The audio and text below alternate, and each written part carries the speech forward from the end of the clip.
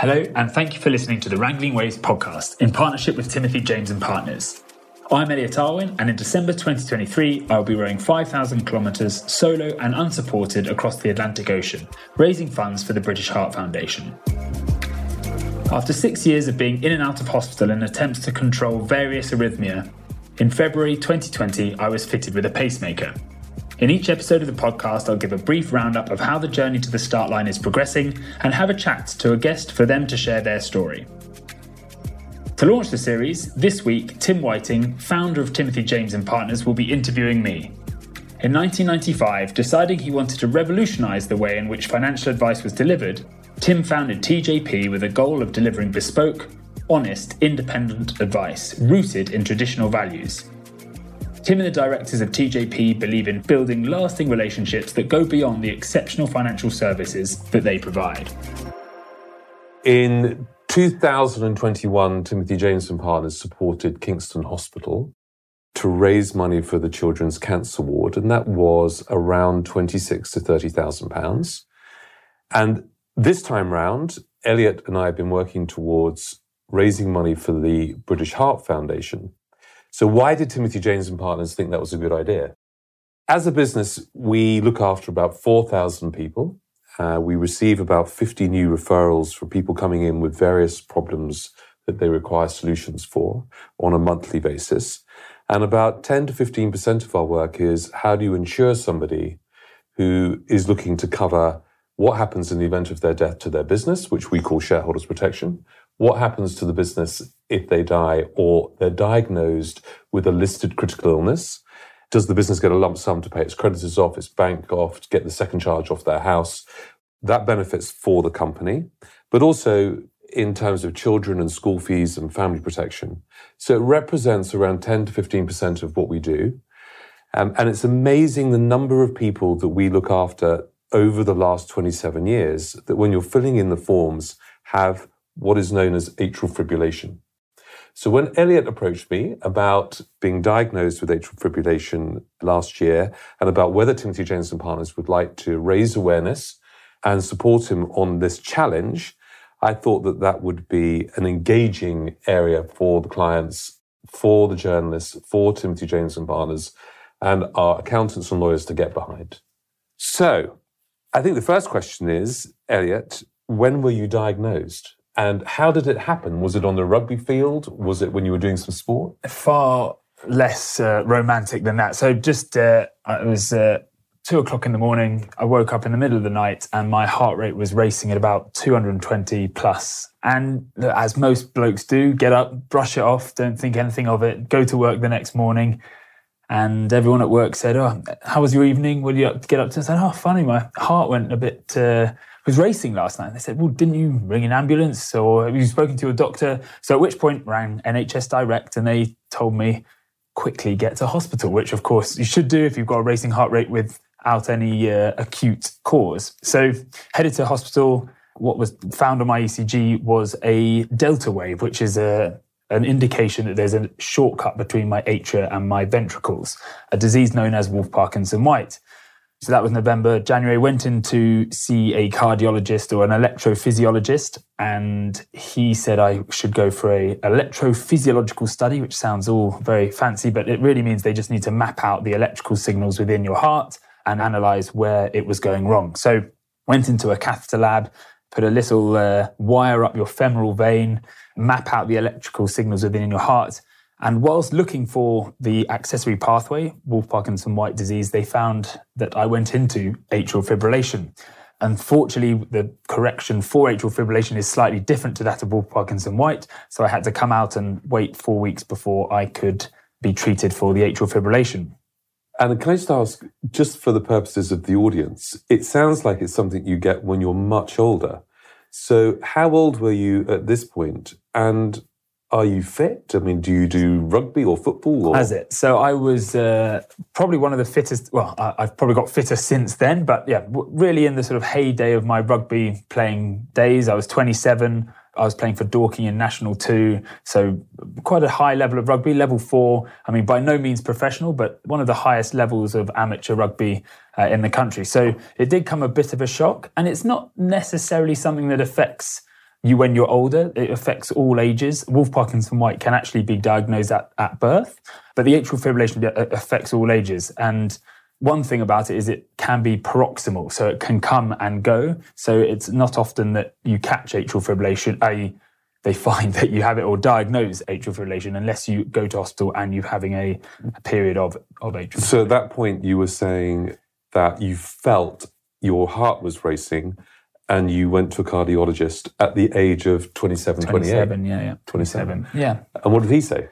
So at the time, it was all fine that the two arrhythmia together, the atrial fibrillation and Wolff Parkinson White, are incredibly dangerous together, because if the top part of your heart is essentially fluttering at 400 beats a minute, which is your atrial fibrillation, and the accessory pathway conducts and puts you into ventricle tachycardia, that's when there's high risk of cardiac arrest. So they wanted to make sure that one was corrected and not the other. So over the next sort of 6 or 7 years, I was in and out of hospital every 6 months, whether it was for a cardioversion, which is bringing your heart rate back into sinus rhythm. So if you're in atrial fibrillation, they can to give you an electric shock, bring your heart rate back into sinus rhythm, the regular heart rate, or going into a catheter lab to have an ablation, i.e. trying to correct the incorrect pathways of your heart. So at that point, I tried to carry on playing rugby. Actually, my last game of rugby was played at Twickenham for Surrey, which is quite a nice swan song. I didn't know it was my last game of rugby at the time, so I went back to pre-season the next year and realised that actually rugby did flare it up, and the contact sport flared it up. Can I ask, is it something that you can go back to work with? Is it something you have to learn how to work with? Learn how to live with, yeah, of course. So some people have constant AF, in which case they can be medicated to bring that under control, but it's something that it's important that it's diagnosed and looked after by a cardiologist rather than just ignored. So something that a lot of people might brush under the carpet as a bit of a heart flutter now and then. So presumably at this stage you're looking for a solution. So what did the cardiologist say? What do you do? Yeah, so I went. So these ablations, they're trying to correct these accessory pathways, were all some were successful, some were unsuccessful. And then I went in November 2019 to have a knee operation, quite innocent meniscectomy, very routine, and had it under local anaesthetic rather than general anaesthetic because of my heart history. Also, I quite like chatting to the orthopaedic surgeon and seeing my knee being corrected. It's quite interesting. But then as I was halfway through the operation, about half an hour in, I said to the anaesthetist, I feel a little lightheaded. And I saw him look at the machines and realised that he just went white and my heart had dropped down to 4 beats a minute. But thankfully, as I carried on training, I took up CrossFit after I gave up rugby, I was able to be conscious with such a low heart rate. And at that point, I saw another cardiologist and they said, look, your heart has the propensity to go into severe bradycardia, very slow. So your heart's all over the place at this point? At this point, it's all over the place. So the ablation itself is one of the solutions. What is that? Because that's all around the 4 chambers of the heart and making sure, presumably, that you don't leave blood that gets clotted in your chambers and then that gets pumped around your body, which then can lead to a stroke. That's it. So the ablation is actually a correction of the electrical signal. The reason that atrial fibrillation, if left untreated and you go through long periods of atrial fibrillation, it leaves little eddy currents in your heart and the blood not pumping properly, which can cause clotting and, worst case scenario, a stroke. So therefore, a lot of atrial fibrillation, people who are living with atrial fibrillation will be prescribed blood thinners with Rivaroxaban or similar. And so this ablation, how many times do you see how it goes? Does the cardiologist say it isn't 100% solution? We'll have to see how we go. And then you'll keep going, will you, to see? That's it. And I'm a bit of a special case, well, in many ways. But the ablation has an 80% success rate. So I had 3 or 4 ablations, both for the atrial fibrillation, which an ablation for that is targeted around your pulmonary vein, which is where the insulation is lacking and therefore needs to be. And so a pulmonary vein isolation is what they would treat for AF, but trying to correct that accessory pathway, the connectivity between my atria and my ventricles, none of these worked. And in fact, the reason that I went into bradycardia is because it sounded like through my various heart operations, it's messed with my regular conductivity of my heart, and this is why I now have a pacemaker fitted. So in February 2020, I had a pacemaker fitted. Okay. And then you thought about, actually, there's many people of different ages in the UK that are struggling with this. And because it relates to your heart, I bet they're quite worried about it. That's it. So I actually found, at being sort of my mechanical engineering background, so I took a lot of interest in the science of what happened when I was in hospital and made the cardiologists talk me through it and talk me through the science of everything that was happening. So being 28, 9 at the time, having gone through all of these heart issues, I found myself at the other end of the phone to friends or friends of friends who had been diagnosed with an arrhythmia and were looking to hear from someone who wasn't a person in a white coat explaining what a catheter lab was to them, what a cardioversion was, and just wanted to hear a bit more of a patient side story to what they were going through. And so I probably spoke to 10, 20 people who had been through similar or were going through similar experiences.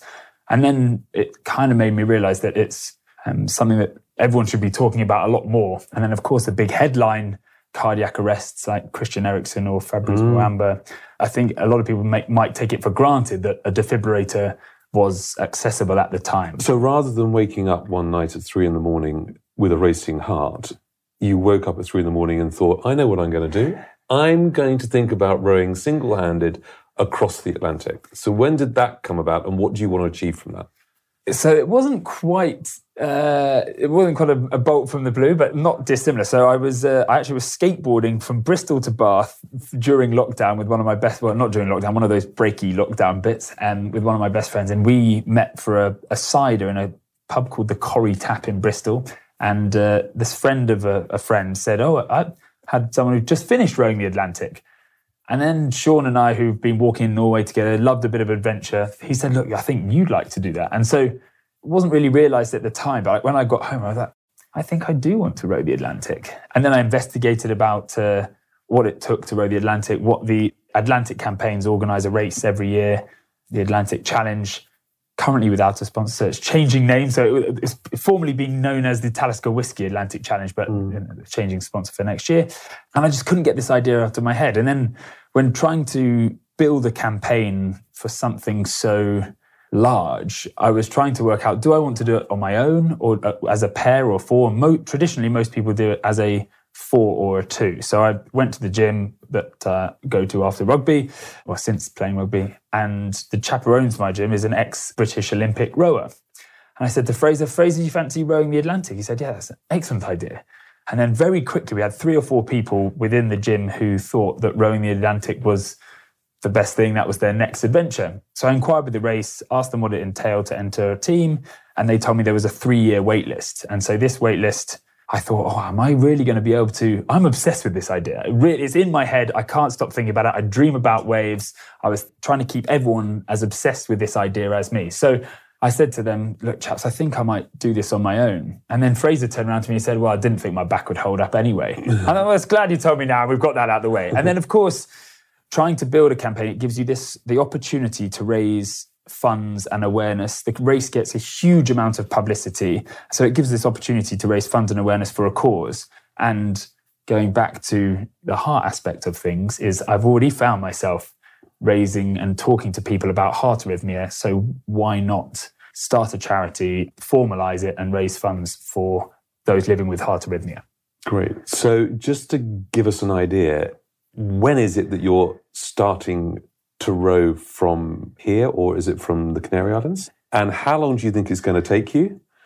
And the dates? So I set off in December 2023 from La Gomera in the Canary Islands, 5,000 kilometers across the Atlantic to Antigua, or English Harbour in Antigua. So this is single-handed, and how long will that take, do you think? Single-handed, unsupported. The world record is 30 days, but the person who won last year's race finished in 55. So I'm thinking anywhere between 30 if the weather is good, and 60 if it's not too good. Okay, so bearing in mind you've got atrial fibrillation, that you have a pacemaker fitted, what do you need to do to make sure that you're going to be fit enough to have a go at getting the best time to row single-handed across the Atlantic?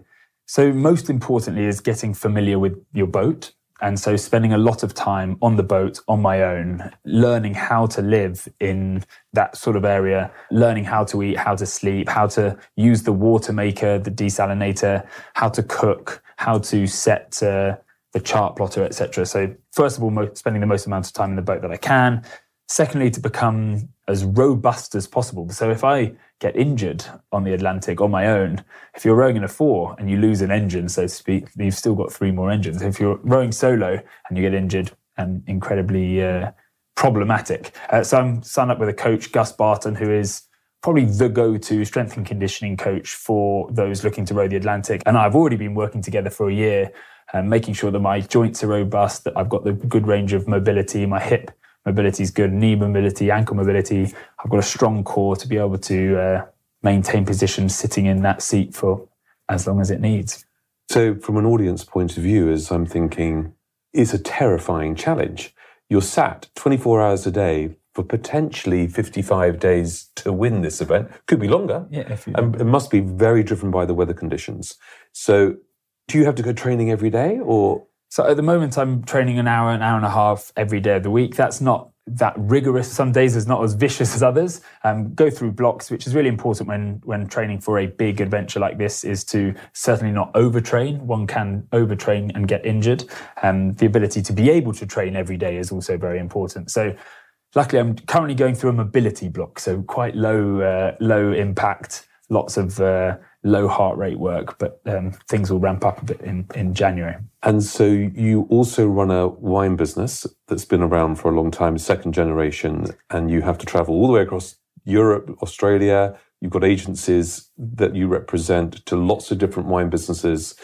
How do you train for an hour and a half and run a business? Well, my alarm clock goes off suitably early in the morning. So my alarm's off at 5, in the gym by 5:45. And that little drive to the gym's about 20 minutes for me. So that's quite a nice time for me to get my head sorted. If I didn't have that 20-minute drive, it would be very different. But so yeah, in the gym till 7:15, back home, walk the dog, in the office by 9, regular sort of 9 to 5 hours, and then potentially another session in the evening. And so you've got 13 months ahead of you of getting up at 5 in the morning, coming out the gym at 7:15. And what about your diet? Is that something you have to think about? It is actually. One of the sponsors has signed up as a continuous blood glucose monitoring company. And so they will be able to stream my blood glucose from the sea. So the next year, I'm working with a friend who's a nutritionist to work out what foods best fuel my training. So whether that be carbs or fats. At the moment, I can't eat enough because I'm training sort of 8-9 hours a week. I don't have the time to eat enough properly. And actually something that I really need to look at in the next couple of months is starting to nail down my nutrition. But so if you roll the clock forward to November 2023, you'll be getting to the final 6 weeks, probably 4 weeks of preparation.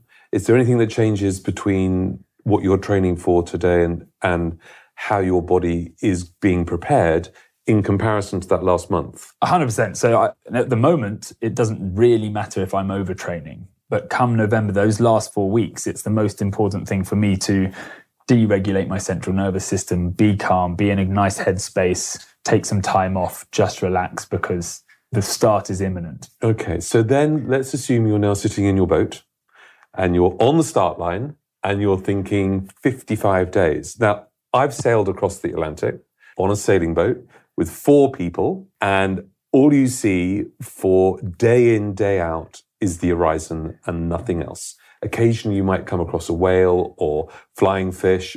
When I left Martha's Vineyard, surrounded by sharks, which was a little worrying inside the first couple of days.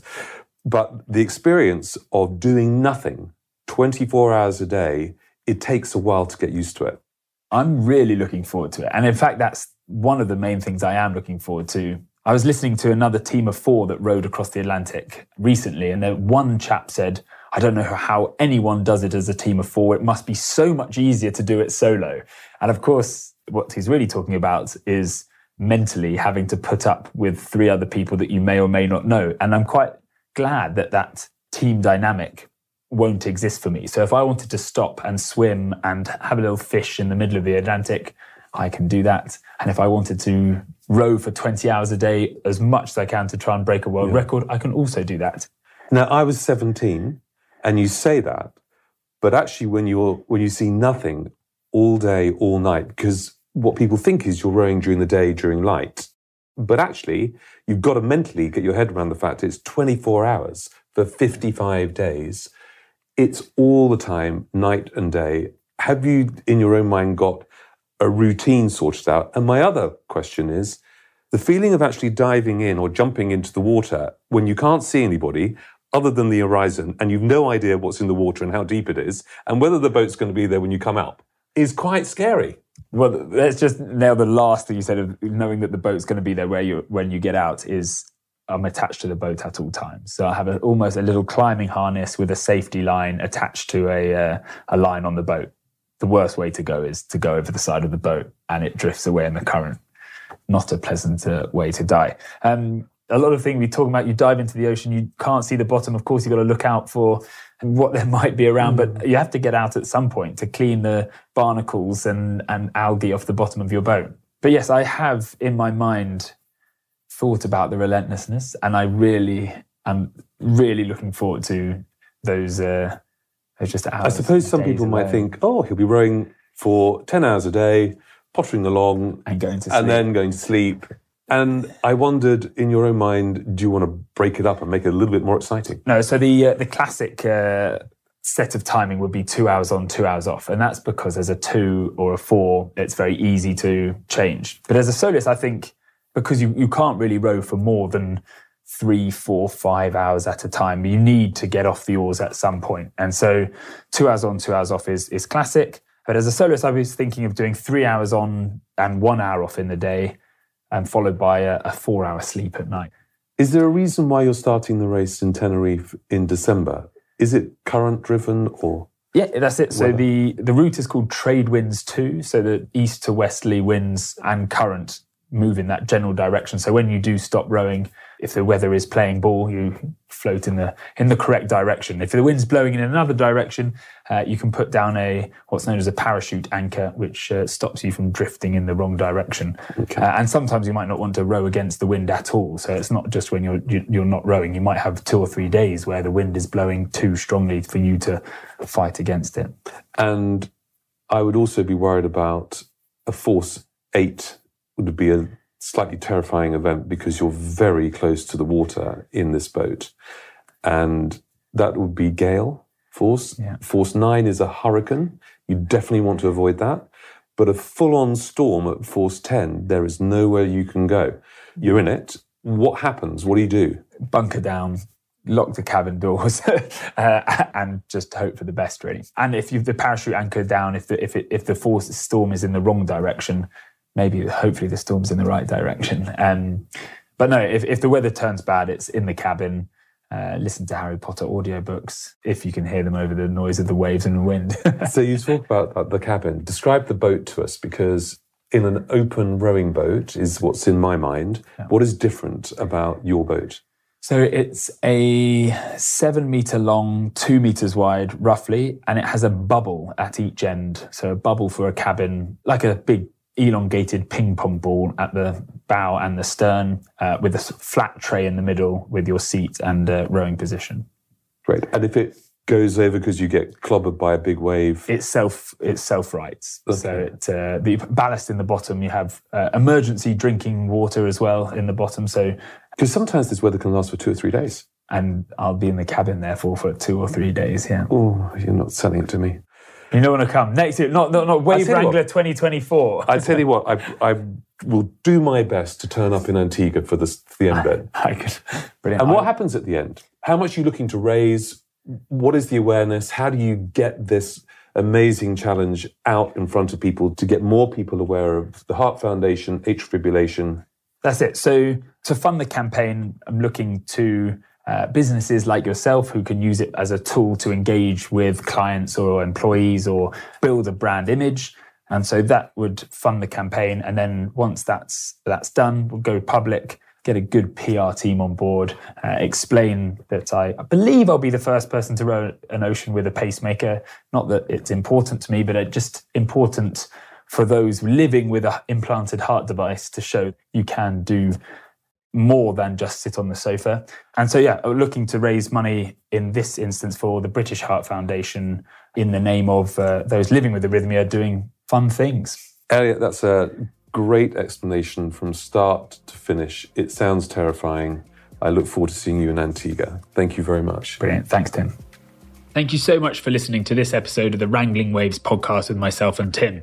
If you'd like a little bit more information about my campaign, please head to wavewrangler.co.uk or, of course, follow on Instagram at wavewrangler_UK. Each month, I'll be interviewing someone with an inspirational story and giving updates about my training and how the campaign is going. It would mean a huge amount to me and anyone living with arrhythmia if you were to share this podcast. Thank you so much again for listening.